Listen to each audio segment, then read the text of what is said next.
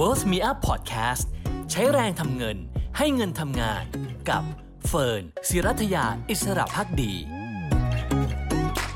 สวัสดีค่ะต้อนรับเข้าสู่ Pocket ไอเดียความรู้ฉบับกระเป๋าหลักคิดในการใช้แรงทำเงินและให้เงินทำงานกับเฟิร์น ศิรัทยา อิสระภักดีค่ะทุกวันศุกร์เราก็จะมาอัปเดตกันเรื่องของสถานการณ์ราคาทองคำแล้วก็ปัจจัยเศรษฐกิจที่เกิดขึ้นในรอบสัปดาห์นะคะสัปดาห์นี้คงไม่มีอะไรที่ทั่วโลกจับตามากไปกว่าการประชุมของธนาคารกลางสหรัฐนะคะที่ผลก็ถือว่าแทบจะเป็นไปตามคาด 100% เลยนะคะไม่ว่าจะเป็นการคงดอกเบี้ยระดับต่ำต่อไปแล้วก็การลดวงเงิน QE เดือนละ 15,000 ล้านดอลลาร์สหรัฐนะตั้งแต่เดือนพฤศจิกายนนี้เป็นต้นไปซึ่งก็น่าจะทำให้ QE 120,000 ล้านดอลลาร์สหรัฐที่เคยอัดฉีดเข้าสู่ระบบนั้นหมดลงในกลางปี 2022 หรือว่ากลางปีหน้านั่นเองนะคะก่อนจะค่อยๆทยอยปรับขึ้นดอกเบี้ยนโยบายแต่ว่าในครั้งนี้เองเฟดไม่ได้พูดนะคะว่าเรื่องทิศทางการขึ้นดอกเบี้ยจะเป็นอย่างไรพร้อมกับเข้าใจความกังวลด้วยนะคะของผู้ลงทุนที่แสดงถึงความกังวลเรื่องเงินเฟ้อนะคะว่าเงินเฟ้อดูเหมือนว่าจะเร่งตัวแรงและนานกว่าที่คาดการเอาไว้ก่อนหน้านี้แต่เจพาวเวลเองนะคะประธานเฟดก็เชื่อว่าธนาคารกลางสหรัฐเอาอยู่จัดการได้นะคะซึ่งทุกอย่างเนี่ยก็เป็นไปตามคาดแบบเป๊ะๆเลยนะคะพร้อมทั้งระบุชัดว่ายังไม่ได้รีบจะขึ้นดอกเบี้ยและคุมเงินเฟ้ออยู่ซึ่งเรื่องนี้ส่งผลอย่างไรส่วนผลบวกต่อราคาทองคำแน่นอนนะคะแต่ก่อนจะไปพูดถึงราคาทองคำแล้วก็ทิศทางนั้นไปดูธนาคารกลางอื่นๆที่มีการประชุมในสัปดาห์นี้กันสักหน่อยหลายแห่งทีเดียวค่ะ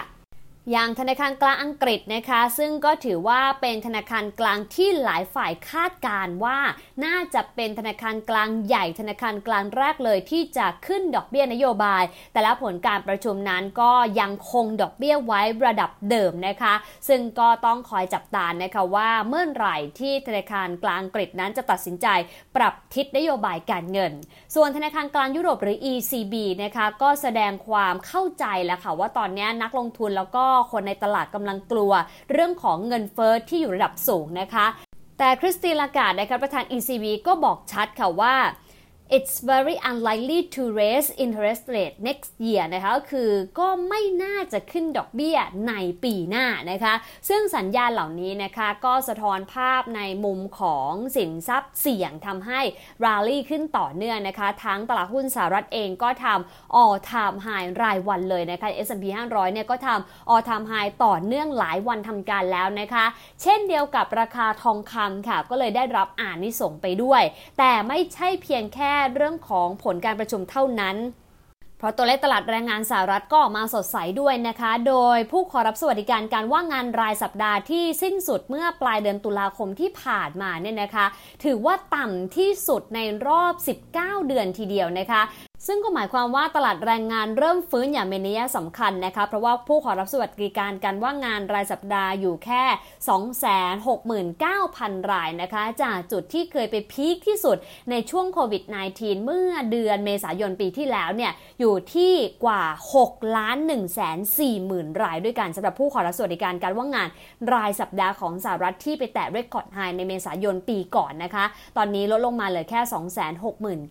269,000 รายค่ะตัวเลขนี้นะคะถือว่าค่อนข้างสดใสทีเดียวนะคะแล้วก็ทำให้ภาพของการลงทุนในสินทรัพย์เสี่ยงที่บอกไว้ว่าพุ่งสูงขึ้นเพราะว่าผู้ลงทุนก็เชื่อนะคะว่าในมุมมองเชิงบวกแบบนี้น่าจะทำให้เห็นสัญญาณในการฟื้นตัวที่ชัดเจนของเศรษฐกิจสหรัฐท่ามกลางการดำเนินนโยบายการเงินที่ไม่ตึงตัวหรือว่าเร็วจนเกินไปที่จะปรับทิศนโยบายนะคะซึ่งค่ำวันนี้นะคะตามเวลาบ้านเราหรือว่าเช้าวันศุกร์ตามเวลาสหรัฐเองเนี่ยก็จะมีอีกหนึ่งตัวเลขที่ต้องจับตาค่ะคือตัวเลขการจ้างงานนอกภาคการเกษตรในเดือนตุลาคมนะคะคาดการณ์กันว่าจะอยู่ที่ 450,000 ตำแหน่งที่เพิ่มขึ้นมาในเดือนตุลาคมทำไมตัวเลขนี้สำคัญเพราะว่าในเดือนกันยายนนะคะมีการคาดการณ์ว่าจะมีการจ้างงานนอกภาคเกษตรเพิ่มขึ้นถึง 500,000 ตำแหน่งแต่สุดท้ายออกมาแค่ 194,000 ตำแหน่งเท่านั้นถือว่าค่อนข้างผิดหวังพอสมควรหลายคนเลยรอดูนะคะว่าเดือนตุลาคมตัวเลขจะดีขึ้นหรือเปล่าซึ่งถ้าดีขึ้นนะคะก็น่าจะเป็นปัจจัยเชิงบวกนะคะกับสินทรัพย์เสี่ยงแล้วก็ คลายความกังวลเรื่องสภาพคล่องที่จะหายไปในระบบจากเรื่องเฟดด้วยนะคะปัจจัยเหล่านี้ก็เลยส่งผลบวกต่อราคาทองคำเช่นกันนะคะราคาทองคำถ้าไปดูเมื่อวานเนี่ยปิดขึ้นมา 16.37 ดอลลาร์สหรัฐต่อทรอยออนนะคะแล้วก็ถ้าดูคาดการณ์แล้วกันว่าจะเป็นอย่างไรต่อไปทางด้านของ YLG Bullion นะคะแนะนำนะคะว่าแม้ราคาจะขยับขึ้นมาได้บ้างนะคะจากเรื่องของการประชุมของธนาคารกลางสหรัฐที่ไม่เร่งในการขึ้นดอกเบี้ยนโยบายแล้วก็ถือว่าเป็นไปตามทิศทางที่ตลาดคาดการไว้คือลด QE เดือนละ 15,000 ล้านดอลลาร์สหรัฐไปจนถึงกลางปีหน้าแต่ถ้าดูราคาทองคำเองถ้าไม่ผ่าน 1,800 ดอลลาร์สหรัฐหรือ 1,803 ดอลลาร์สหรัฐต่อทรอยออนซ์ได้นะคะก็อาจจะอ่อนตัวลงไปสู่บริเวณ 1,783 หรือ 1,770 ดอลลาร์สหรัฐได้นะคะแล้วเราค่อยไปรอรับนะคะณ